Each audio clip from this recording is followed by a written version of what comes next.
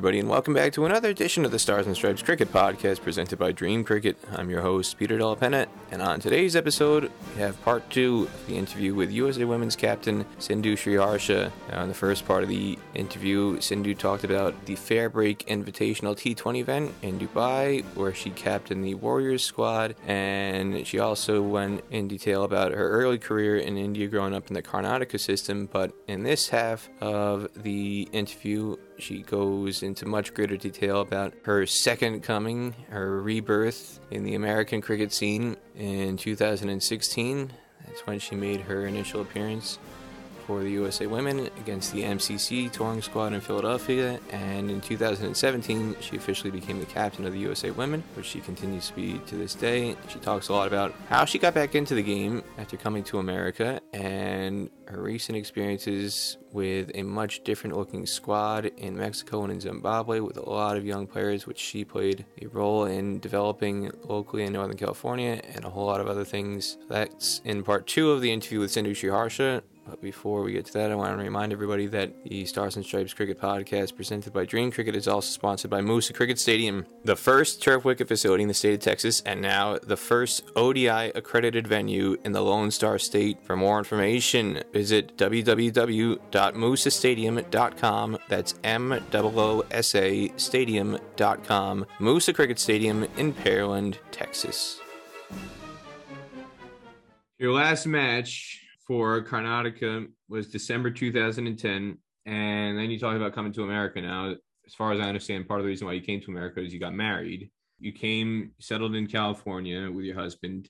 At that point in time, how much knowledge did you have about women's cricket in the U.S.? Did you even bring cricket kit with you, or did you think when you came to California, like we hear a lot of other players say when they come to the U.S. from India, they just leave the stuff behind. They have no thought about it. And it's only after they arrive that they realize, wait a second, I've got an opportunity to potentially continue my passion. So what was going through your mind as you came to the U.S.? Did you think your career was over, and what rekindled it?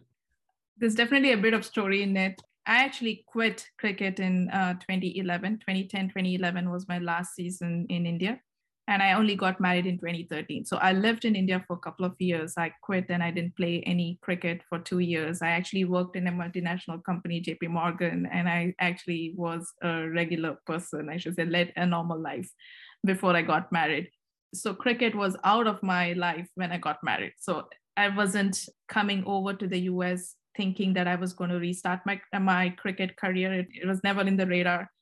Even when I moved over, when I got engaged, I updated my Facebook account and I said, engaged to Cherry, who's Sriharsha, who's my husband now, and Akshata Rao, who I have also known. She's also from Bangalore. She is from the same camp as Irfan Seth's camp. So I had seen her before. She was already playing for the USA and was living in the USA. The minute I changed my status on the Facebook to saying engaged to Cherry Sriharsha MS, and then I get a ping from her. I was still in India. I was still not married, but she was like, hey, Sindhu, do you remember me? But I didn't know who Akshata was. I just knew Akshata, that she was one of the player. I'd never played with Aks when she was in India, but she knew me through Irfan Seth. And of course, she had seen me on the field in there. And I was like, who's Aks? I'm like, who's Akshata? And then she was like, are you coming over to the US? And I was like, yes, eventually when I get married, because I wasn't married yet. And she was like, oh, you have to come. You have no idea. And you're going to be in the Bay. She was so excited. And she was just messaging me all through until I got married, like asking me, when is your marriage? When you're moving? And I had no idea why she was doing all this, because I definitely wasn't thinking about coming and playing cricket. I moved over here. I came in 2013, September 1st, August 30th, September 1st. And I remember I had a message as soon as I saw my Facebook, and Ax was like, did you reach? And I was like, yes, I've reached. And I came to US with no kit bags. I didn't even have a track pant. I carried no cricket clothes when I moved over. And Akshata then reached out to me every week. And the first time I met Akshata Rao and Nadia Grooney, because Akshata arranged for this, and she forced me to pick that bat up again. I should definitely give it to Akshata and Nadia Grooney, because they forced me to literally pick that bat out again. And we met up in September 2nd week, just the 2 weeks since I'd come back, had moved to US, September 2013. I met them first time at Pro Crick shop in Milpitas. And I remember driving up to the nets, and I didn't even have a track pant. We actually drove up to Sports Authority, bought a track pant, changed in Sports Authority, and then actually went out to play. And no kit bags, nothing. First time I saw Akshata, and then they made me bat. Of course, they were like, you can have my bat, you can have my pads, you can keep it to yourself. And they just saw me bat for 2 minutes, and they were like, Akshata and both Nadia were like, okay, we found the next player. So I had not batted and not played cricket for almost 2 or 3 years when I actually moved over here. So that's how I got reintroduced. And there was no turning back once I started playing again in 2013. Now, you said you quit to pursue a career with JP Morgan. Was that mainly just due to financial reasons? Because, as you said, there was no support financially for women's cricket when you were coming up through the domestic scene initially, and you needed to find a way to support yourself? Or was it more you just were not enjoying cricket, money or no money? I think multiple factors, but definitely I had lost the love of the game a little bit in 2010, 2011. I didn't know what else I could do to make it to that senior team of the Indian team. So I thought at that particular time I wasn't enjoying getting up early every morning and trying to train myself for the tournaments, or I just didn't know. I didn't know what was next to me. I wasn't seeing the future in my cricket. I didn't know where I was going to lead from there. So the best way for me was I had completed my education as well at that time. I'd finished my MBA. And the next move for me was to definitely get into a job. I wouldn't say the main reason was that I had to support myself and financially. Yes, that is one of the factor, but definitely I'd lost the love a little bit, and I needed to take that time off to see if it would rekindle myself to come back into playing again.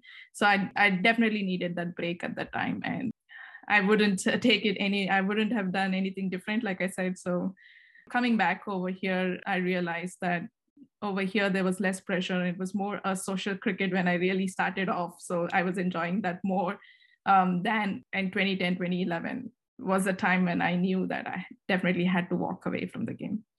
You say when you first arrived, it was more social cricket. Yes. So what were your first impressions? I mean, Akshata Rao, you say social cricket, but part of that is just simply a function of the fact that there were so few women's players, period, across the country. And Akshata Rao and Nadia Grooney, Nadia was living in the Bay Area at the time. Now she's living in Florida, but at the time, Nadia was out there working for Oracle, and Akshata is out in the Bay Area. And you've got two national team players. Nadia made her debut in 2010. Akshata, from memory, I think she made her debut in 2011. So you arrived in 2013. They made their debut 2 years earlier. They're established national team players. And yet the women's cricket scene is so small at that point in time that there's just a very small, tight-knit community in the Bay Area. And Bay Area and New York are basically the two concentrated areas where there would be women's cricketers. What were your initial impressions, aside from the fact that you've got these two crazy people who are harassing you on Facebook, demanding you to show up? Akshata literally harassed me. But, well, I think the first impression for me was they were the girls who were already involved in the game, like Erica, Nads, and they were very passionate. They wanted to better themselves, even when during the times I believe there wasn't any cricket from 2011 until we played the 2017. 2012. So from 2012, the last time USA played an ICC event was 2012 in the Cayman Islands. It's a T20 regional qualifier. What happened was USA and Canada were 4-0. And traditionally, they try and schedule the marquee event on the last day. They want to build up to the last day. And the last match, USA and Canada, was rained out. And Canada advanced on net run rate, even though both teams were undefeated. And so that was in 2012. I think it was April 2012. The next thing that happened was essentially there was that unofficial series against Pakistan where there was the two T20Is in Florida, which you were a part of. But officially, there was not genuine sanctioned opportunities for USA women until the MCC tour in 2016, September 2016. And then in terms of international cricket, genuine sanctioned international cricket, it was that very, very rainy Scotland tour in 2017 in Stirling. So it was more than 5 years. There was the gap. You arrived right kind of in the early part of that extended gap in 2013. Yes, and I think the players like Erica Wendler, Nadia Gruni, Akshata Rao, and all of these players were trying to keep that light burning, even with nothing actually happening in the US. They were trying to do as much as possible to keep it going, right? And Nadia, in fact, with other WWCA, I believe one of the academy, Worldwide Cricket Academy, did conduct a few tournaments for us. We went to Trinidad and Tobago as a WWCA unit and played with the under 19 Trinidad and Tobago teams in 2015, I should say. And we also had a little bit of camp, a weekend camp with Robin Singh. Then Stephanie Teller was part of that, and she came over for one of the weekends with Stephanie Power from West Indies as well. So they were trying to do as much as possible to keep cricket going in the USA for women, to keep it alive. And I think that initial years, I was meeting up with these teams and also playing the Memorial Day weekend tournament in Atlanta, Georgia. So that's where I was actually meeting up with all of the cricketers throughout the US, and I was actually building that relationship. That was my foundation, I should say, the first couple of few years. I was almost 4 to 5 years that building that foundation and trying to understand what USA cricket was, until the 2015 and 2016 when the real cricket kind of started for us. So I was trying to build that, and that gave me a little bit of time to understand where USA cricket stood and to what it is today. It's day and night. I mean, we can still do a lot more, but I'm just saying from where we were to what today is, it's day and night. Yeah. You had this lengthy career as Sindhu Ashok. That was your maiden name, Sindhu Ashok. That's what you were known as in India. And then you reemerge as Sindhu Sriharsha after you get married. That's what everybody is knowing you as in America, playing for the USA national team. And that really began in earnest in 2016 with that MCC tour in Philadelphia. And I mentioned you had 2 unofficial matches against Pakistan, which were not really well publicized and kind of flew under the radar. And that was partially by design because Usaka was suspended at that point in time in November of 2015. But you get the opportunity once the ICC Americas started to take over the administration of cricket in America, the Transition Team Project USA. Now, that MCC experience, I've had conversations with people about this. There was a dual tour. The men toured New York City and Indianapolis. There was an MCC men's tour where they played a USA Select side in New York and then the USA national team in Indianapolis. And the USA women were playing the MCC women. Claire Taylor and Charlotte Edwards were the headline players who came to Philadelphia.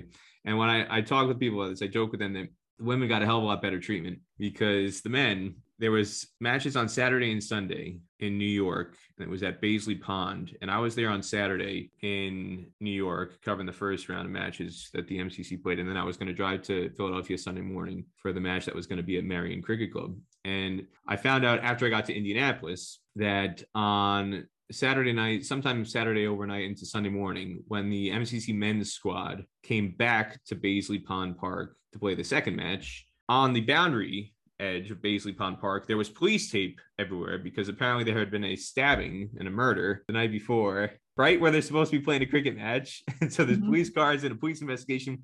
Meanwhile, about 200 miles to the south in Philadelphia, you're getting white glove treatment at Marion Cricket Club. So tell me about that experience compared to especially what you'd experienced previously in India and how cricket was underfunded and underappreciated, especially in the domestic scene, compared to one of your very initial experiences in America. You're getting to play at and have lunch at one of the most high class, high prestige facilities anywhere in North America, cricket or non-cricket for that matter. Yeah, I think the first thing was we were blown away with how well maintained the field was. It was fabulous. Just looking at the field, we were scared to even run on it, thinking that, oh, okay, are we going to spoil the field? Right? It was so beautifully maintained. I think that was our first thought. And it was fabulous to just be able to. And we had got our new USA kids as well. And we were in cloud 9, I should say. Having not played any cricket for the few years and to be able to play cricket in the Marion grounds, like you said, and how well maintained it is, and against Charlotte Edwards and Claire Terra was was just the right beginning that we were looking for. Charlotte Edwards, in fact, had a few sessions with us the day before the game. She had a few sessions with us on power hitting, which actually gave us this fine-tuning skills that we could have always go and work on. And I think even, in fact, I did use a couple of them in the game when I played against them. So it was great for us. And I still remember Julie asking us to freshen up right after the game to go up to our very good tea time. And we got time to just mingle with all of the MCC players. They were so good, and the entire hospitality, I think it was amazing. And the right beginning, I should say, for the USA women to start off that way. The right beginning, and it's almost a polar opposite experience to what happened about a year or so later in Scotland. You go from this very sunny, very beautiful, picturesque day and weekend in Philadelphia American Cricket Club to, I don't think the sun peeked out behind the clouds the entire week you were in Stirling in Scotland. USA was invited essentially as a wild card entrant because the Americas qualifier still had not been reinstituted. So it was USA invited into the European qualifier to be competing with Scotland and the Netherlands in that event in Stirling. And USA was quite competitive when cricket was actually able to be played. But the team fell short. He didn't win any games, but I don't think that's entirely reflective of what took place on the field necessarily. What do you remember about that experience, just in terms of, you arrived in 2013, some of the players, like you said, Akshat Rao, Nadi Grooney, Erica Rendler, they had been waiting for a chance to showcase themselves for 5 years. For you, it was 4 years. You get to Scotland in 2017, and then to have what happened or not happened, because there was not a lot of cricket that happened. What was that whole experience like for you? See, for me, I think it's definitely a different journey when compared to Akshata Rao or Nadia Grooney or the Erica Rendler or Shabani Bhaskar, who the cricket was taken away from them, not by their choice, right? For me, the choice, I moved away from cricket. So that is a choice that I made in 2011. So when I was able to wear a USA gear and get onto the field in Scotland in 2017, this was a second innings for me, which I didn't think was going to come ever. So I was looking at this as my second innings in my life, and I was looking at it that way. I was happy to play even a 6-over game or a 5-over game. I remember walking. There were multiple inspections, pitch inspections, and all I did for the entire week is just walk to the inspection, come back, and I did that. And I kept begging the umpire, saying, just give us the 5 overs, even if we can play 5 overs. We're here to play cricket, because we had not played any cricket for 5 or 6 years. And we tried as much as possible. And eventually we did get to play. And we competed. I thought we did pretty well, but we got to accept that we had not played any level of cricket. We were not exposed to any level of cricket for almost 5-6 years, not playing the higher ranked teams. So going out there and being able to put up the performances that we did, we have to take a lot of learnings and come back home. So if we had more games, had we done better? Ifs and buts, there are many to look at, right? So, but I think just being out there for me was a second innings and was a new beginning for me. And definitely for the number of years that the others had put in, it was thanks to ICC Americas for giving us that wildcard entry. So I guess that is how we looked at it. The cricket was taken away from some of your teammates, but for you, it was an opportunity for you to come back into the game that you had given up at one point, but not just come back, be named captain. So you weren't just there as a player, you were there leading the team.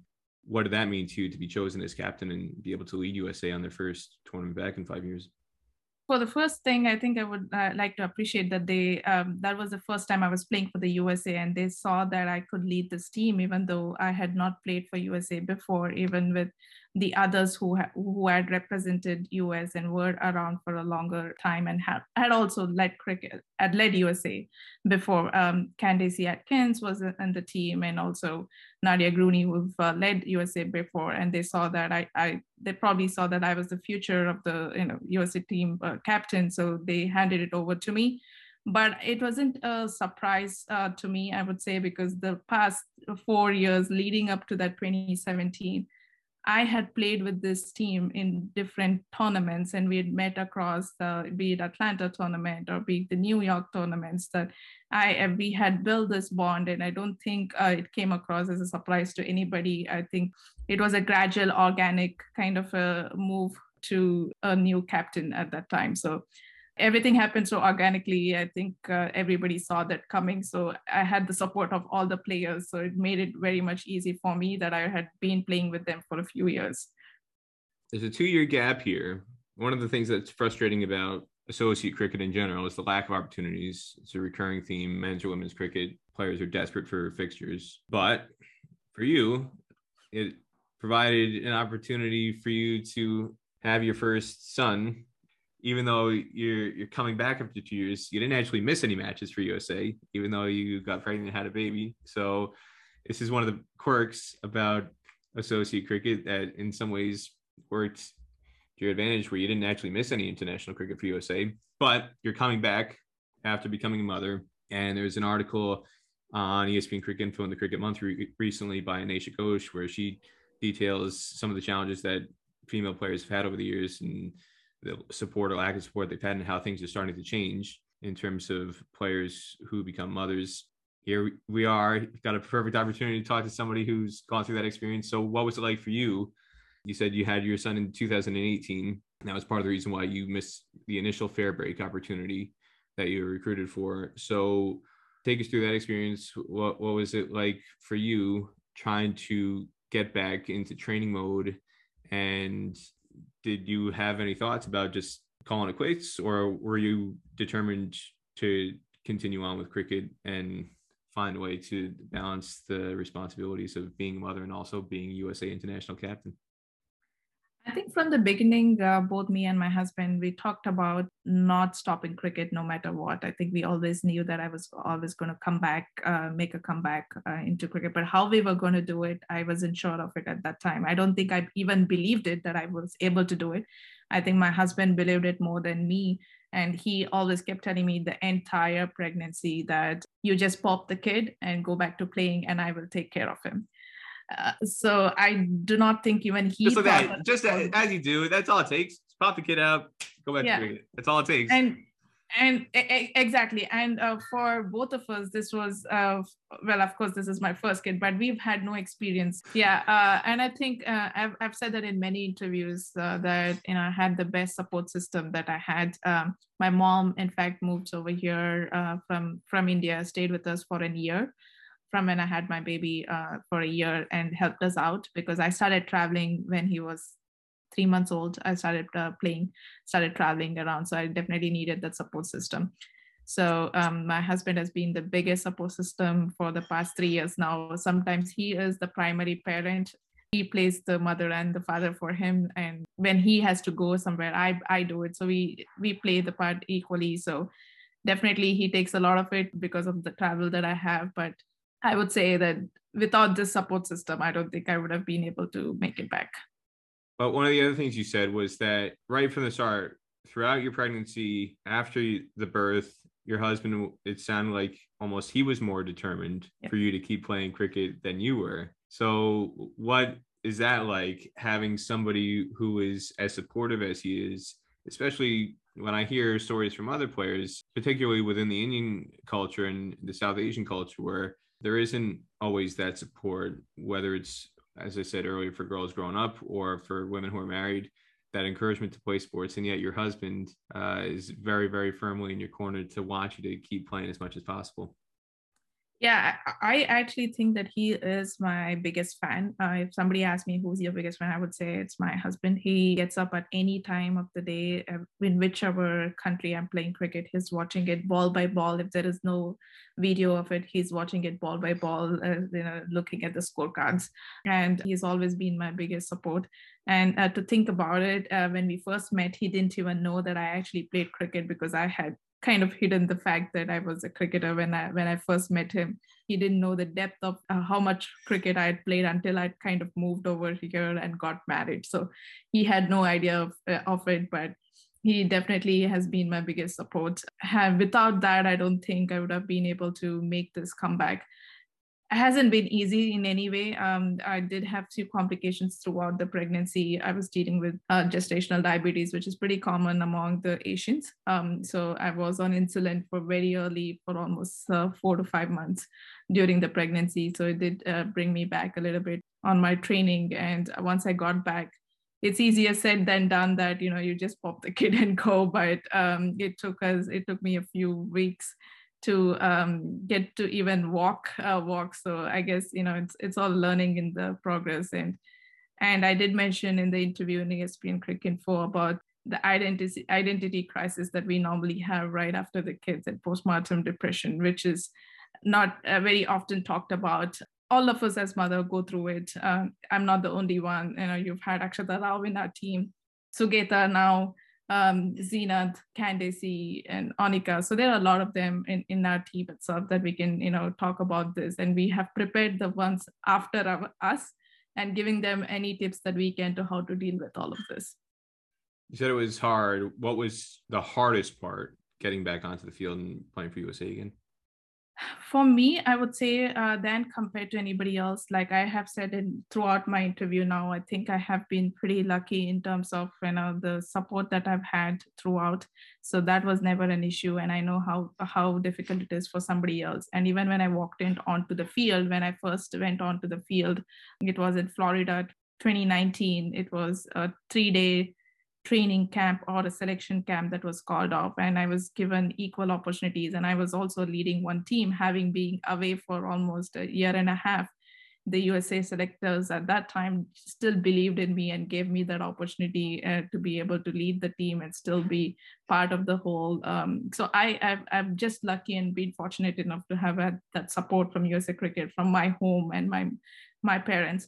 The most difficult definitely was physically. I was no more, I was probably 20 pounds more or 30 pounds more than what I used to be. So having able to lose that weight, and it actually impacts on the field, your movements on the field. So you're playing cricket a little bit differently than what you're used to. So having to adapt to that is probably the most challenging, I thought, and working on my fitness. And I very proudly today say that I'm actually more fitter now than what I used to be, even pre-pregnancy. That's the amount of work that I've put in. I don't say that I am the fittest. I am not. It is still a very work in progress. If you see Isani and Anika are doing their yo-yos, and I'm nowhere close, but I'm just trying to say within myself, I'm actually much better than pre-pregnancy. So I say that what definitely pregnancy helped me out is got me that determination and focus to try and work on my body and trying to work on the focus areas about my fitness that helped me make a better cricketer today. When you came back into the team, it was a very, very different looking team. Initially, just the first wave of players in May of 2019 in Florida, and then September 2019 in Scotland, you had the first sign of change come through Geetika Kadali and Lisa Ramjit, partially due to their success in limited opportunities. It spurred more of a trend in that direction to pick younger players, and you ran up through a lot of them before and mentioned a few of them again just now, is Isani Vagela, Anika Kolan, Lassia Malapudi, Gargi Bogles in Southern California, Suhani Tadani, you mentioned very prominently earlier, Chetan Prasad. There's so many players beyond them who are very intricately involved in the setup. You're mentoring them as captain, but not just as captain for USA. You said and mentioned it, and they've mentioned it when I've had discussions with them, that you played a very, very prominent role many, many years leading up to that. So in terms of your role, again, not just as captain for USA, but locally, this is a lot of the stuff that doesn't get seen. This is behind the scenes or just kind of happens in the shadows. People might not get to appreciate it, but give us a bit more insight into the work that you put in and that some of these players put in over the course of 4, 5, 6, 7 years, that a Suhani Tadani can go from a 9-year-old who's just starting to learn her cricket and play cricket with you in Northern California to the point where she's not only good enough to get selected to play for USA, but good enough to go out and perform and be a leading wicket taker on tour in Mexico.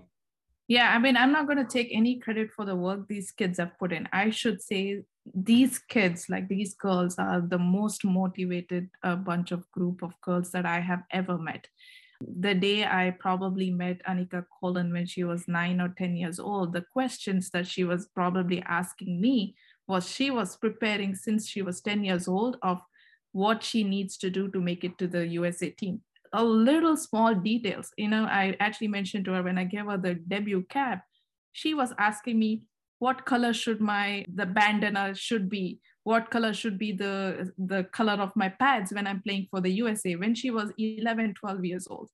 So they were asking me questions like this. How do I prepare myself at 12 or 13 to play in the national team?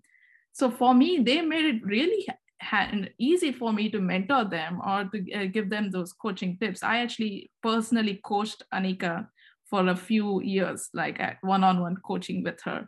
Did she ever ask, or did Sahani ever ask, do I need to wake up on the right side of the bed and get off the right side? Do I need to wash my hair before I go and play in a match? Were you giving them those kind of tips?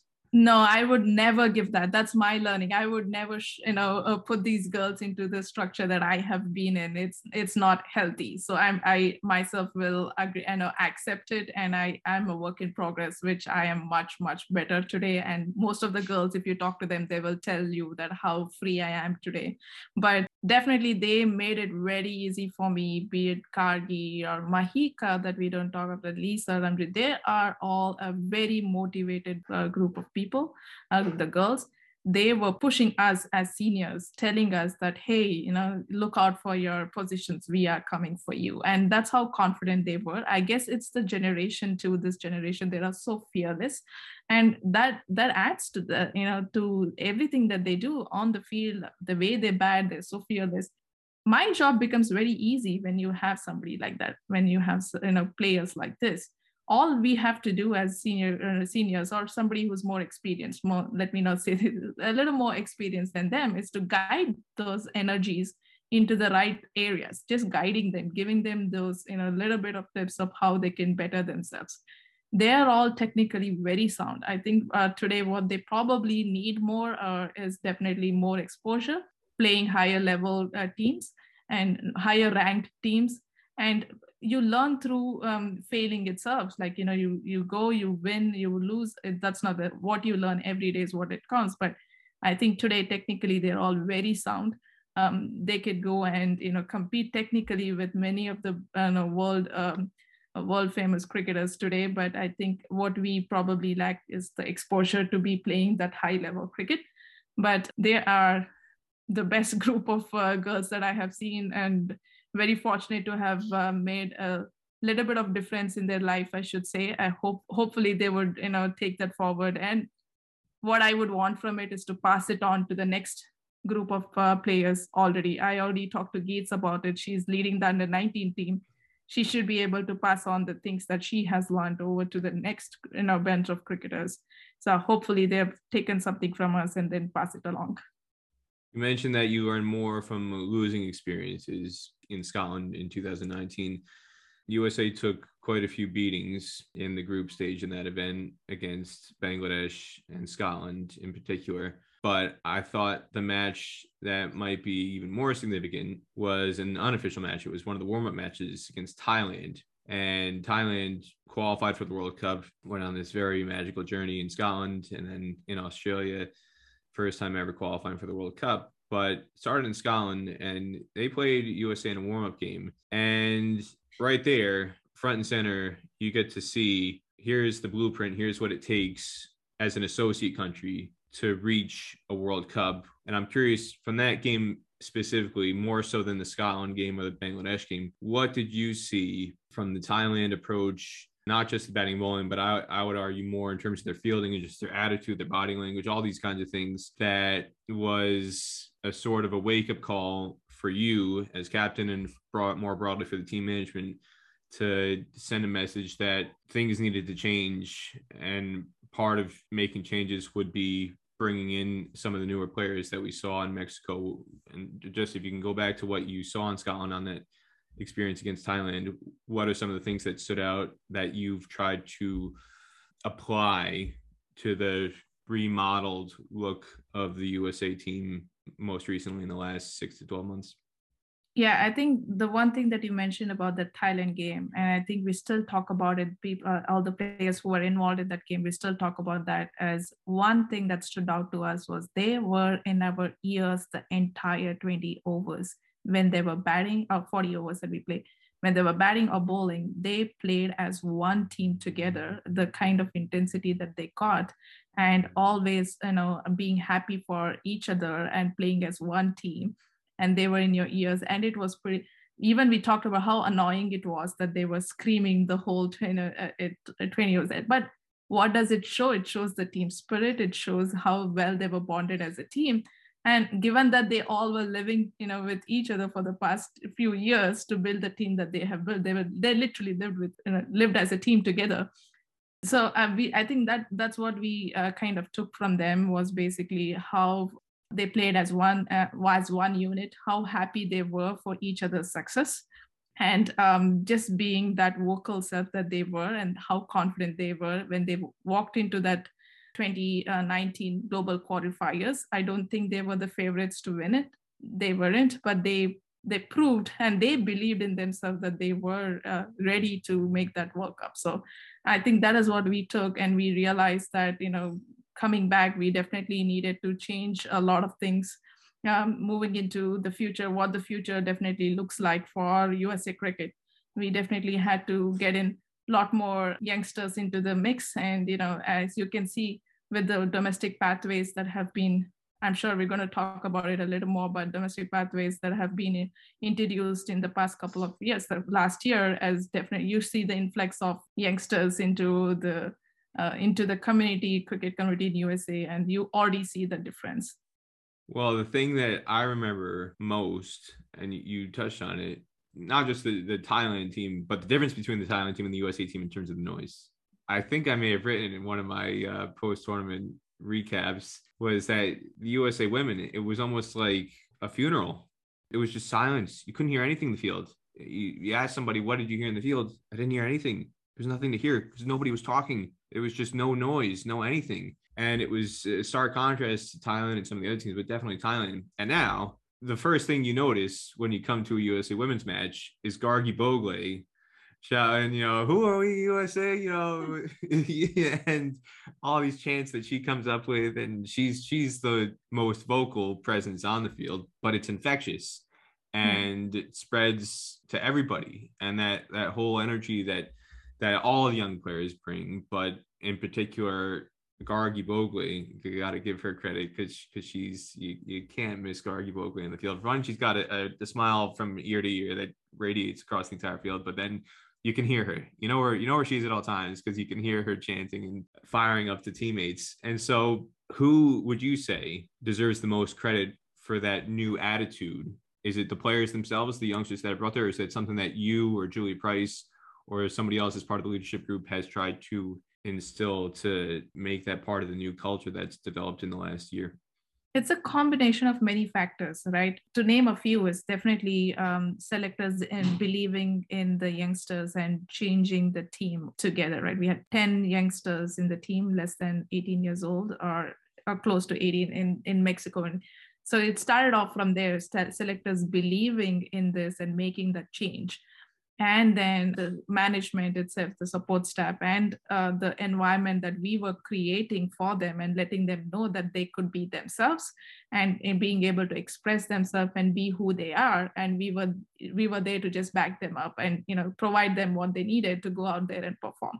I think that is what Julia Price has tried providing to them once the team was selected, and letting them know that you are who you are and we accept you totally. Go out there and express yourself. So definitely a combination of a few of them and the players themselves. Like I've mentioned in the previous question that you asked me, they are so ambitious, they are so intense in self, and then they just want to be able to go out there. Everybody wants to perform and everybody wants to be the person to be able to take USA to win the game.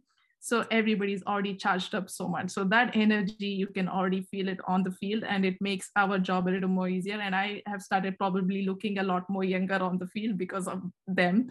It definitely, comes on to me as well. And some of us as well, if you see, we feel like we are 10 years younger now when we are Akshata, myself, Uzma, when we are around these kids, we definitely feel a lot more younger than what we are, and we're enjoying this phase. And you mentioned part of the build-up to that, their selection was the women's domestic pathway that was relaunched last year, and USA Cricket has announced the opening up of that process again for this year and encouraging people to sign up. And I'm curious, you were based in the West Coast, obviously you're in Northern California, but that's really the epicenter of where all this activity is happening. That's where the overwhelming majority of these players were selected from. Geetika Kadal, even though she's based in North Carolina now, she's arguably a Northern California product, along with a lot of the other players that were picked. There's so many other promising players out there who were not picked for the senior team, at least, but were picked for the under-19 team, who showed outstanding talent. Off the top of my head, one of the players who I think is very promising, Trisha Bhima, who's a young fast bowler out of the Bay Area, and not necessarily the Bay Area, but in the Northwest, out of Seattle. Giovanna Aras is, I think, somebody who's very promising. Arguably, I would say more as a batter. I think she's just times the ball very well, and even though she's primarily a bowler now, what I've seen out of her batting, she had that epic partnership with Isani Vigela in the domestic championship in Florida last year, and Snigdha Paul, who's out of Texas, and you said Mahika Kendinala. There's so much promising talent out of the West. I don't want to totally snub the East, but you can tell the training and the focus and the concentration of talent in the Bay Area has elevated the level of competition, and that starts at the local level. So what did you see in terms of the intra-regionals, then leading to the regionals, and then to the nationals in Florida, that was the biggest positive in terms of helping to replenish the talent pool and what was available to be selected and elevate that competition? And what are you most excited about building forward to the second year of this domestic women's pathway competitions that USA Cricket is running? Yeah, I mean, you mentioned most of the names that we already had. I think one other person that I definitely want to say that you have to look out for is Chetna Padigala from... I want to check her birth certificate. I don't believe she's 13 or 14. She looks way... I hope you're not putting this on... I hope you're not putting this on air. No, honestly, she's an extremely outstanding talent, very precocious, but I think it's only a matter of time before she gets picked for the senior women's team, because she's just phenomenal. I think arguably one of the reasons why she might not have been picked is just simply she's too young. Oh yeah, she was only 13 when she played with us, so he had to be 15 to... yeah. I think partially this was an ICC rule for safeguarding reasons. They didn't want kids who were too young to be touring with adults, and there were issues with that. But anyway, yeah, Chetna Pagidiala, definitely need to look out for it as a left-handed bat. Yeah. And I think the last year when we first started off with the domestic season, and we didn't know what to expect, and the kind of reactions we got from the community itself, like at least in the West Coast that I was totally involved in, was amazing. We had 3 teams in the intra-regionals that spread across Seattle. We had a team from Seattle and LA and the Bay Area. We were able to fill 3 full teams, and we played games over 2 weekends with Seattle and LA coming over during the weekends to play with the Bay Area teams. But I think the kind of skill that we already saw in some of these kids that were showing up in the intra-regionals were already a level up. And the kind of exposure that, and having to think that they had no exposure yet to women's cricket, some of them were playing all-girls match for the first time against an all-girls match for the first time, because they had only played with the boys, and which makes them a little more tougher, which I totally believe in, because I played a lot of men's cricket and boys cricket growing up. So I think having seen that, and then picking one team from the West for the regionals I believe was very hard. You could pick a USA national team just from the West players. Not to be disrespectful to the East players, but the quality of the players from the West was good enough that if you picked just players from the West, you would have a very competitive USA women's national team that still probably would have won the tournament in Mexico.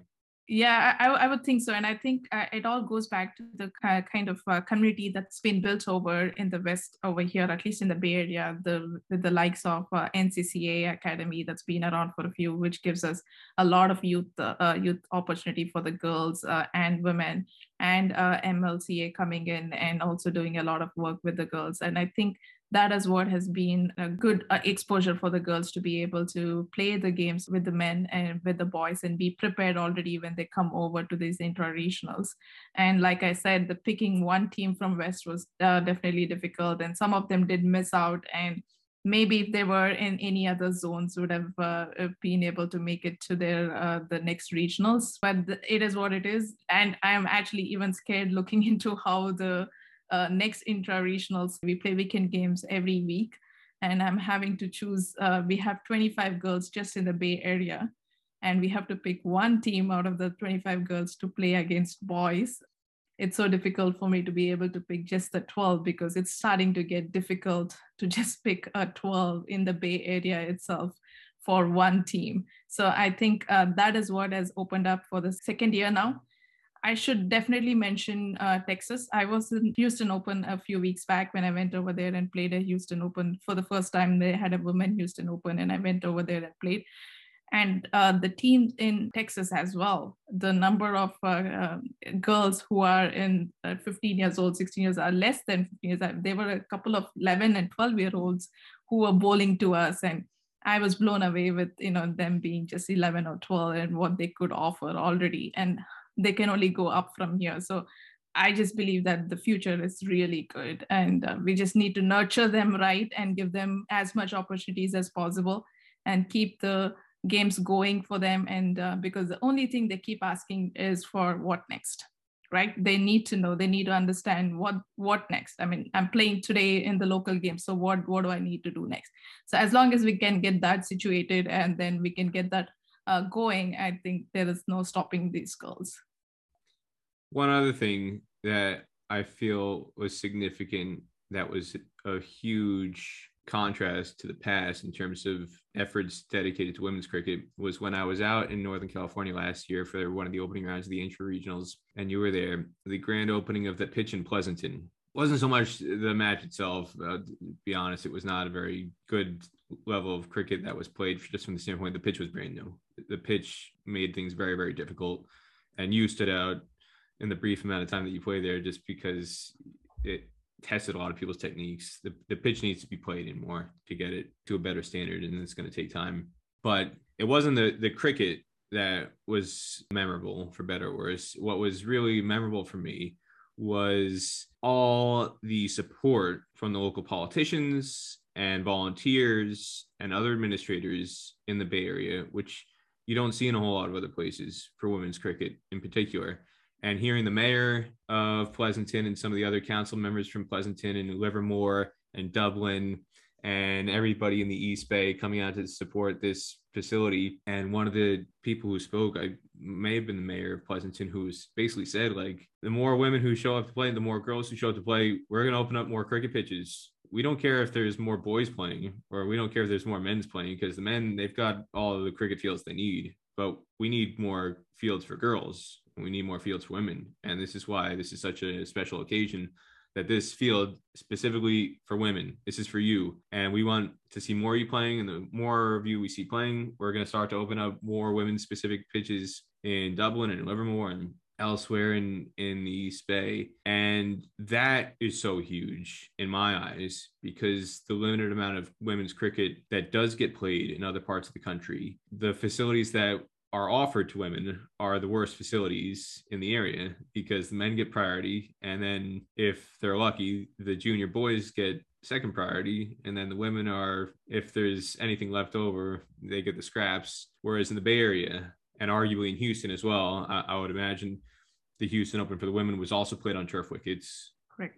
And so the fact that it's not just that more cricket is being played, but where it's being played, the quality of the facilities, that women are being offered first choice now for turf wickets through the intra-regional competition. And also we see it in North Carolina, the fact that on the East Coast, the matches were played in North Carolina and then the culminating into the championship in Florida.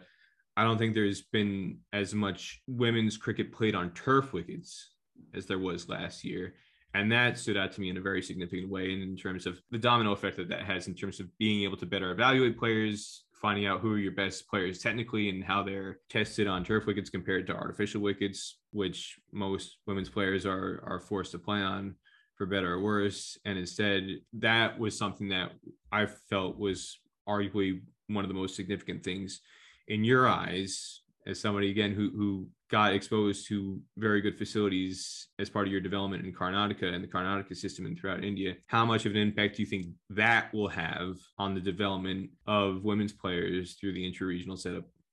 Like you make a great point, and I think we don't talk often enough about it, is turf facilities that is required for us to better ourselves, and being able to go out there and perform to our best abilities in the ICC games is played on the turf.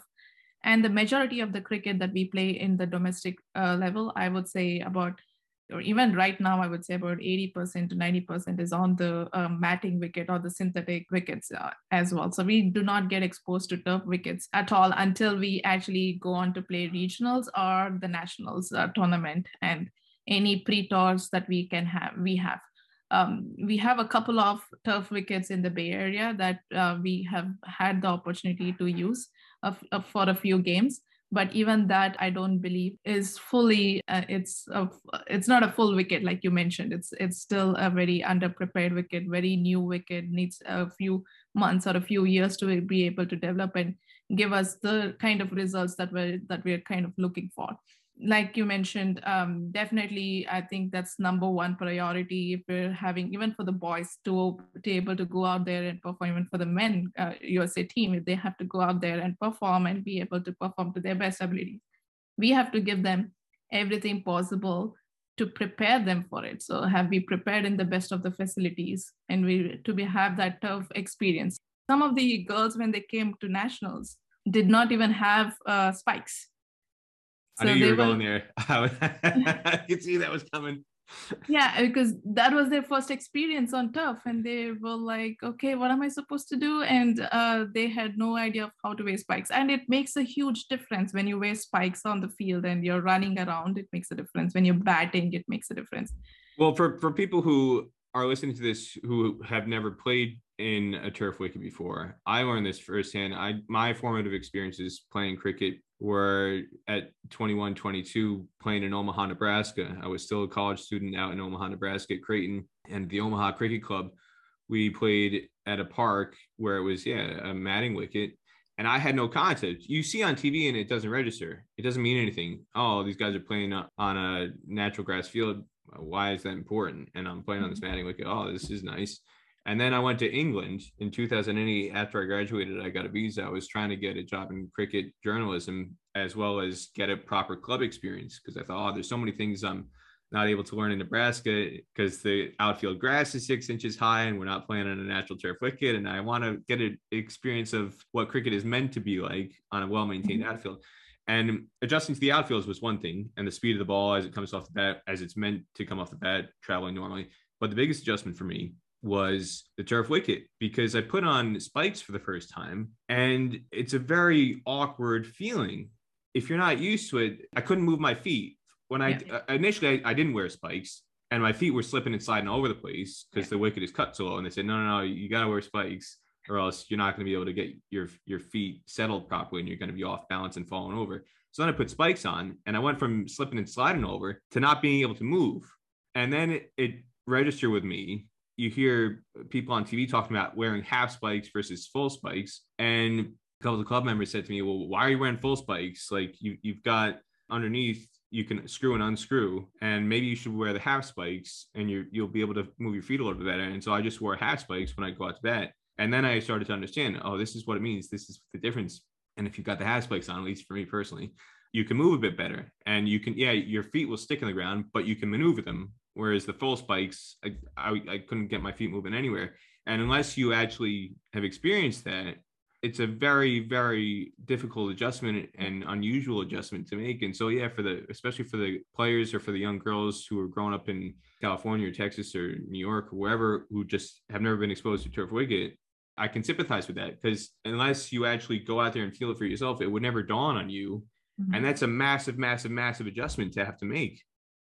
Yeah, and a lot of it is at stake, right? When you come over to nationals, it's their performance, their selections to the national team. So there's already a lot of things in their head, and it's already a lot of stress that they're already going through, and put in the mix that they can't use the shoes that they're used to. So I think it's just about it. It might seem like it's just a small little thing, it's just a shoes, but no, it makes a lot of difference. And I think calling these little things out and giving them that exposure from the grassroots level is important. And when they come over to the next level, they will seem that they're prepared for a level up higher than what they actually are, because you're exposing them to everything that was required at the grassroots level. So I think that is something that we definitely need to start looking at. Yes, the past couple of years, in terms of influx of numbers, we've done great for women's cricket in USA Cricket. And what the next thing that we could do is definitely expose them to the right opportunities and the right environment to be able to make them better than what they are today. These are some things you're talking about with the inter-regional structure and the domestic pathway up to regionals and nationals, and then to the national team. Now, you had the opportunity and the experience to get a new look at the newer players in Mexico. You win that tournament, but then slightly different format, 50 over cricket. There's still a huge adjustment period in terms of the standard of competition you're making. And it's a little bit of a reminder of what the team faced in Scotland a couple years ago in the T20 format. You had limited opportunities until the tournament was called off due to the COVID outbreak, the Omicron outbreak, but you got enough of a taste to see where the team still needs to improve. You had a very, very hard fought match against Zimbabwe where you just fell short. In terms of the things that you liked, that you've seen through the interregional structure leading up to throughout the domestic pathway, and the limited experiences that some of these players have had now in Mexico and in Zimbabwe, some of the newer players, and getting a chance to see where they succeeded and where they failed and what they still need to work on. Going into USA's next tournament assignment, the Global T20 qualifier, which you qualified from thanks to your performances in Mexico as the tournament champions out of the Americas. What do you feel is the number one thing that USA women need to work on in order to close that gap with the likes of a Thailand and a Scotland and some of the other top tier associates in Netherlands to give you a much better shot to be able to push the higher rung associates and the lower tier full members to have a genuine chance at qualifying for a women's T20 World Cup? I think it's all three departments, but if I have to really pick one department that the last year that I think we definitely need to work on is our batting.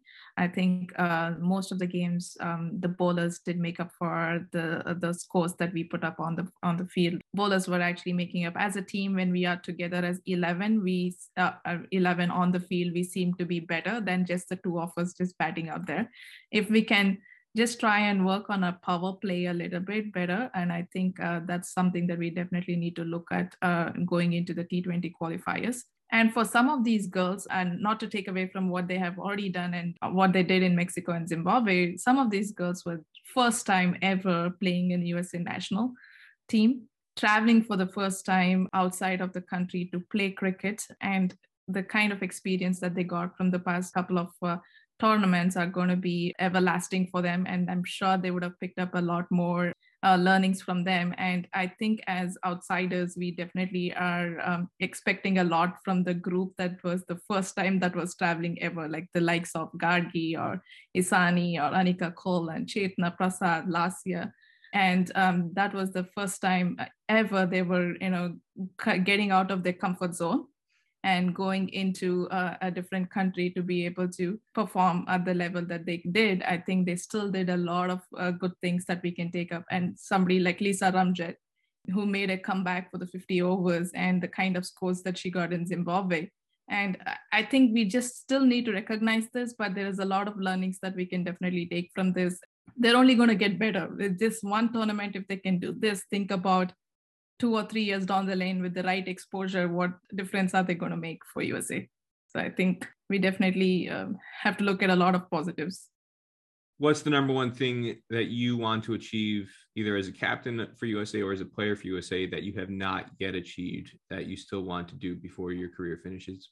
Well, the icing on the cake would be a qualification to the World Cup. But realistically, if I think about it, I think my real role for the next couple of years for the USA Cricket would be mentoring these girls. And if by the end of my career, if the girls can remember me as I made a difference in their career, that would be a win for me. And if that is what they're going to remember me as, somebody who made a difference in their life, that would be the best thing that I could end my career with.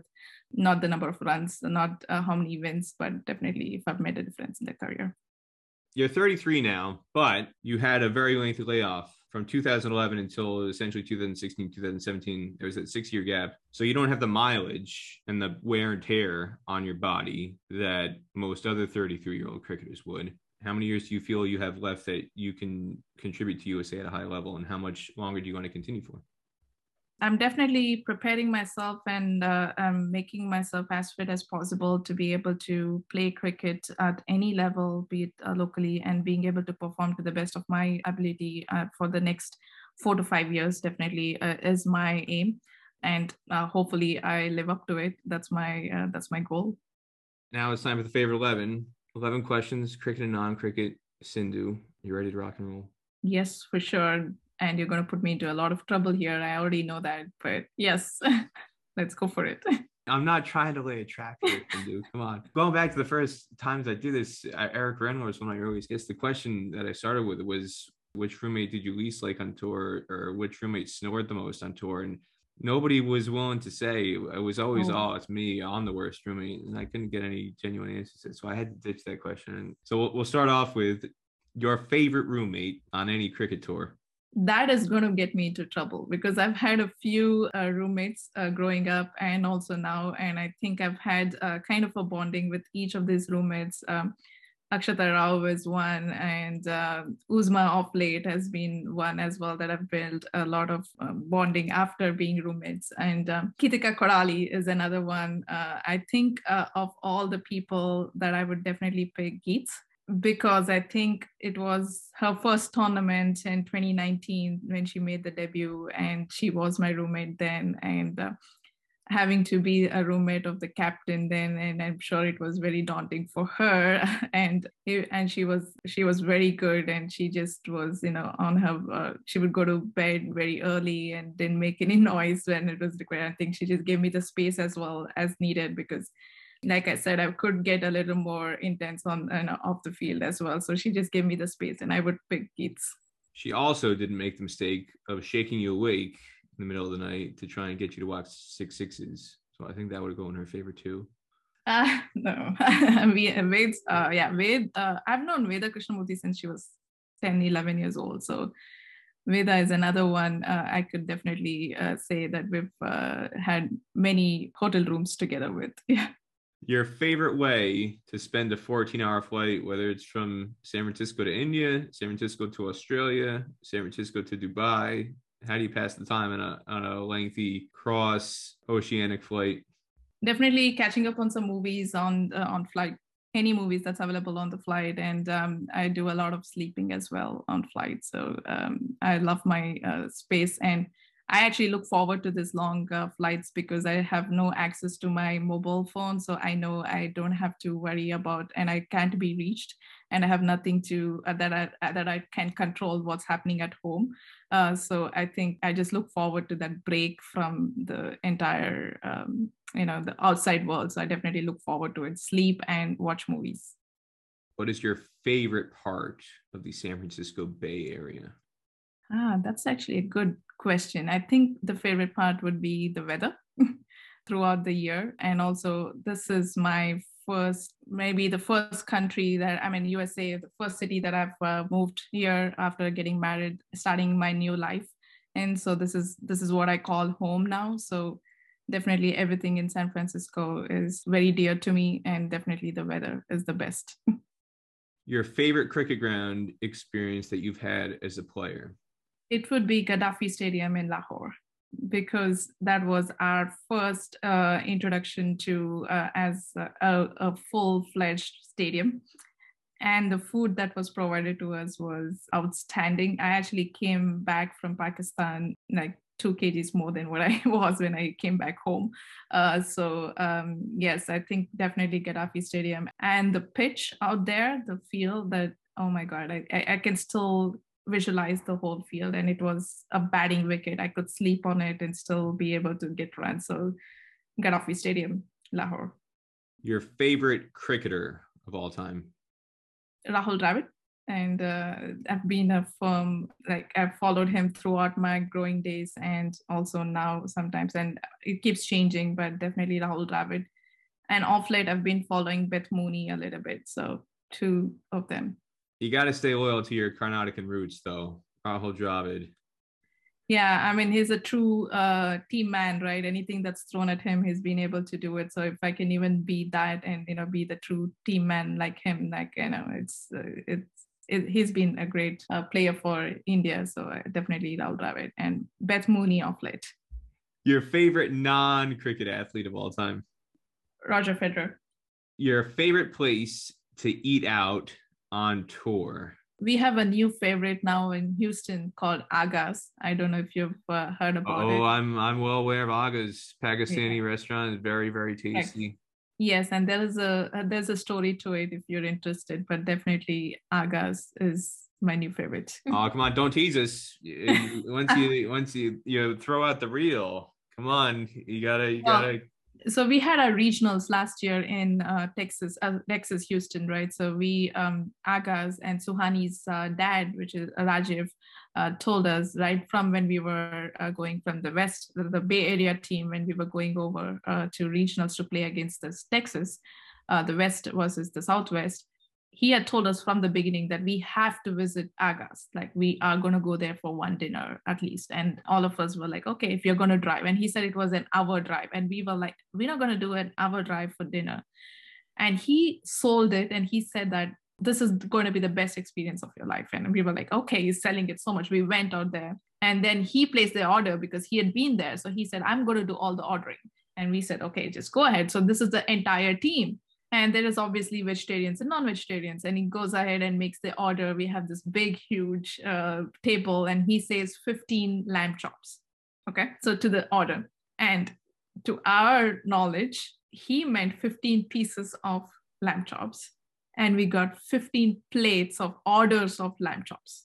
And imagine, and we were just like 5 or 6 non-vegetarians. And we had 15 plates of lamb chops sitting on the table, and we packed it and we ate for 2 or 3 days. Just the entire regionals, we just had lamb chops because that's how much we had leftovers, and we took it back home. The other story is we decided to just share the bill amongst everybody. So the vegetarians were also paying for the non-vegetarians. They ended up paying $50 per person. And somebody like Chetna Prasad and her family were together and they were all vegetarians. 4 of them had to pay $200 for their vegetarian food. And that is the story for Aga's. But we love the food so much that that's our new favorite. When Uzi and I were there for the Houston Open, we made it a point to visit Aga's again. It sounds like a flashback to get off your stadium. You put on your 2 kilos just from the visit to Aga's before you went back to the Bay Area. No, it was just lamb chops. It's just meat, protein. That's what I will qualify it as. Your favorite beverage? Don't do any sodas or anything. I haven't had in many years now, but on a rest day or right after the tournament, I do enjoy my wine. So I would say red wine. Red wine. Do you have a specific red wine? Malbec is my favorite, and also, Shiraz sometimes. I definitely like red wine over white any day. Do you have a particular favorite region where you get your Malbec or Shiraz? Are you a California loyalist? Do you like the Argentinian ones? South Africa? Where do you get your Malbec and your Shiraz from? I actually am an explorer. I try everything new every time I go. I am not very loyal. In fact, if in the menu I see California, I prefer not to go for it because I want to try other regions. Argentina has been very good. I feel that Argentina wines are good. So I'm an explorer when it comes to wine. So I go for anything not non-California so far. Your favorite pizza topping? Jalapenos. Your favorite movie of all time? There are a few, but I think I'll pick Pursuit of Happiness. Are you still a Will Smith fan after what happened at the Oscars? Because that did not look like the Pursuit of Happiness to what he did to Chris Rock. I'll tell you that much. Correct. I do agree, but we'll let the Oscar make those comments and we'll keep it at that. Last but not least, your favorite show to binge watch, whether it's Netflix, Amazon Prime, Hulu, Paramount Plus, any other streaming service or DVD box set. What is your binge watching TV option du jour? I have a lot. I do watch a lot of series because I'm one of those person who likes TV running when I'm working. So during my full-time job, I have the TV on all the time. But off late, I've been watching One Tree Hill. But for the fifth time, probably, I've watched Grey's Anatomy a few times. And off late, my favorite definitely is Handmaid from Hulu and This Is Us from NBC. How many of those are options that you watch, and how many of those are options that your teenage teammates have spurred you on to? I actually got Geets onto One Tree Hill and Gilmore Girls. She watched Gilmore Girls, One Tree Hill. I even tried getting Anika onto One Tree Hill. So I'm the one who's been giving them these teenage ones. Then don't believe that I'm the one putting them on TV. I hope the parents are not looking, listening to this. Gilmore Girls. That was when the both of us were growing up. That was the in thing that was on. Well, I have stories for everything. So when I first moved over to the US, and I think first few weeks, I was trying to see how do I fit into this new culture, right? Because the first thing, I'm an Indian. And I was born and brought up there. And I had not been exposed to any kind of Western life because I'd never traveled I had traveled outside of India, but not outside of Asia. So it was definitely a new beginning for me. And my husband was, and I was not even working when I first moved over because of the visa issue. So I happened to Google and just say, what is the best way to learn about USA and USA's culture? And one of the things that was put up on that is watch TV series, and it had mentioned a few of the TV series, and Gilmore Girls was one of them, One Tree Hill, and Grey's Anatomy, Scandal. So all of this was kind of saying that you'll try and understand how what is USA culture. So that was one of the way I learned about USA and their language, I should say, and teenage life and how really everybody grows up in USA. So I should say that's why I got into all this series. I sure hope that's not how everybody grows up in USA. I don't know. That's the most fiction of things.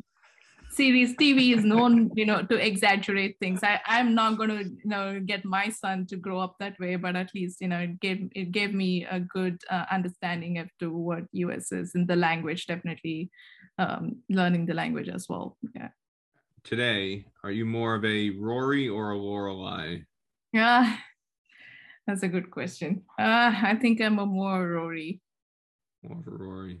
When I probably moved over here, could have been a more Lorelai, but I think no, I'm still a Rory. I think I'm a lot more structured like her. I know what I want. I've always known what I wanted to do in life, and not as much as an adventure like her mom, Lorelai. And yeah, definitely Rory. Does Rory have a list of 22 things that she's pared down to 8 though? This is You're going to use that throughout my interview, but yeah, that was my vulnerable moment. And I think something that I've learned in my 2020 mental training sessions is having to accept and be able to be vulnerable about yourself actually makes you more confident as a person. And I think definitely that has helped. And if somebody can pick this up in this interview and learn something out of this interview, I would say, don't be as structured as take life as easy as possible and just go out there, see ball, hit ball. That's the kind of attitude should be when you get onto the field. USA Women's National Team Captain Sindhu Sriharsha. Sindhu, thank you so much for all this time that you've given me and anybody else watching, listening on the Stars and Stripes Cricket Podcast. I'll give you the final word. Anything else you want to say about your cricket journey or about you personally that we haven't discussed that you feel people out there should know about you? I think we've explored the years. Even I haven't explored about myself in a few years now. So thank you for taking me back to when I was in my teens. And I think definitely a note for you is definitely the amount of that you cover USA cricket and associate level cricket, in particularly USA, and how you support us has been immense. And you do a wonderful job for us. And even on your podcast, I'm probably the sixth women cricketer to come on your podcast. So I think I've always maintained that to give us the equal opportunities that you have been providing to women's cricket all throughout the USA cricket. Thank you for that. And I'm sure everybody, even all the girls are, very thankful to you for that. Well, thanks again to Sindhu Sriharsha for a fantastic interview, and keep your eyes peeled for the USA women's team as they embark on T20 World Cup qualifying journey. They advanced as the champions out of the Americas regional qualifier in Mexico last October, and they've got the global qualifier coming up ahead of the 2023 Women's T20 World Cup. I want to remind everybody that you can also subscribe to the podcast on Patreon. All the Patriots who help make the podcast happen on a week-to-week basis, I appreciate your support. And I also want to remind everybody you can get the latest episodes by subscribing on Google Podcasts, Apple Podcasts, Spotify, Anchor FM, as well as YouTube if you're interested in the video version. That's it for this episode. I'm Peter Della Penna, reminding everybody, God bless America and God bless American cricket.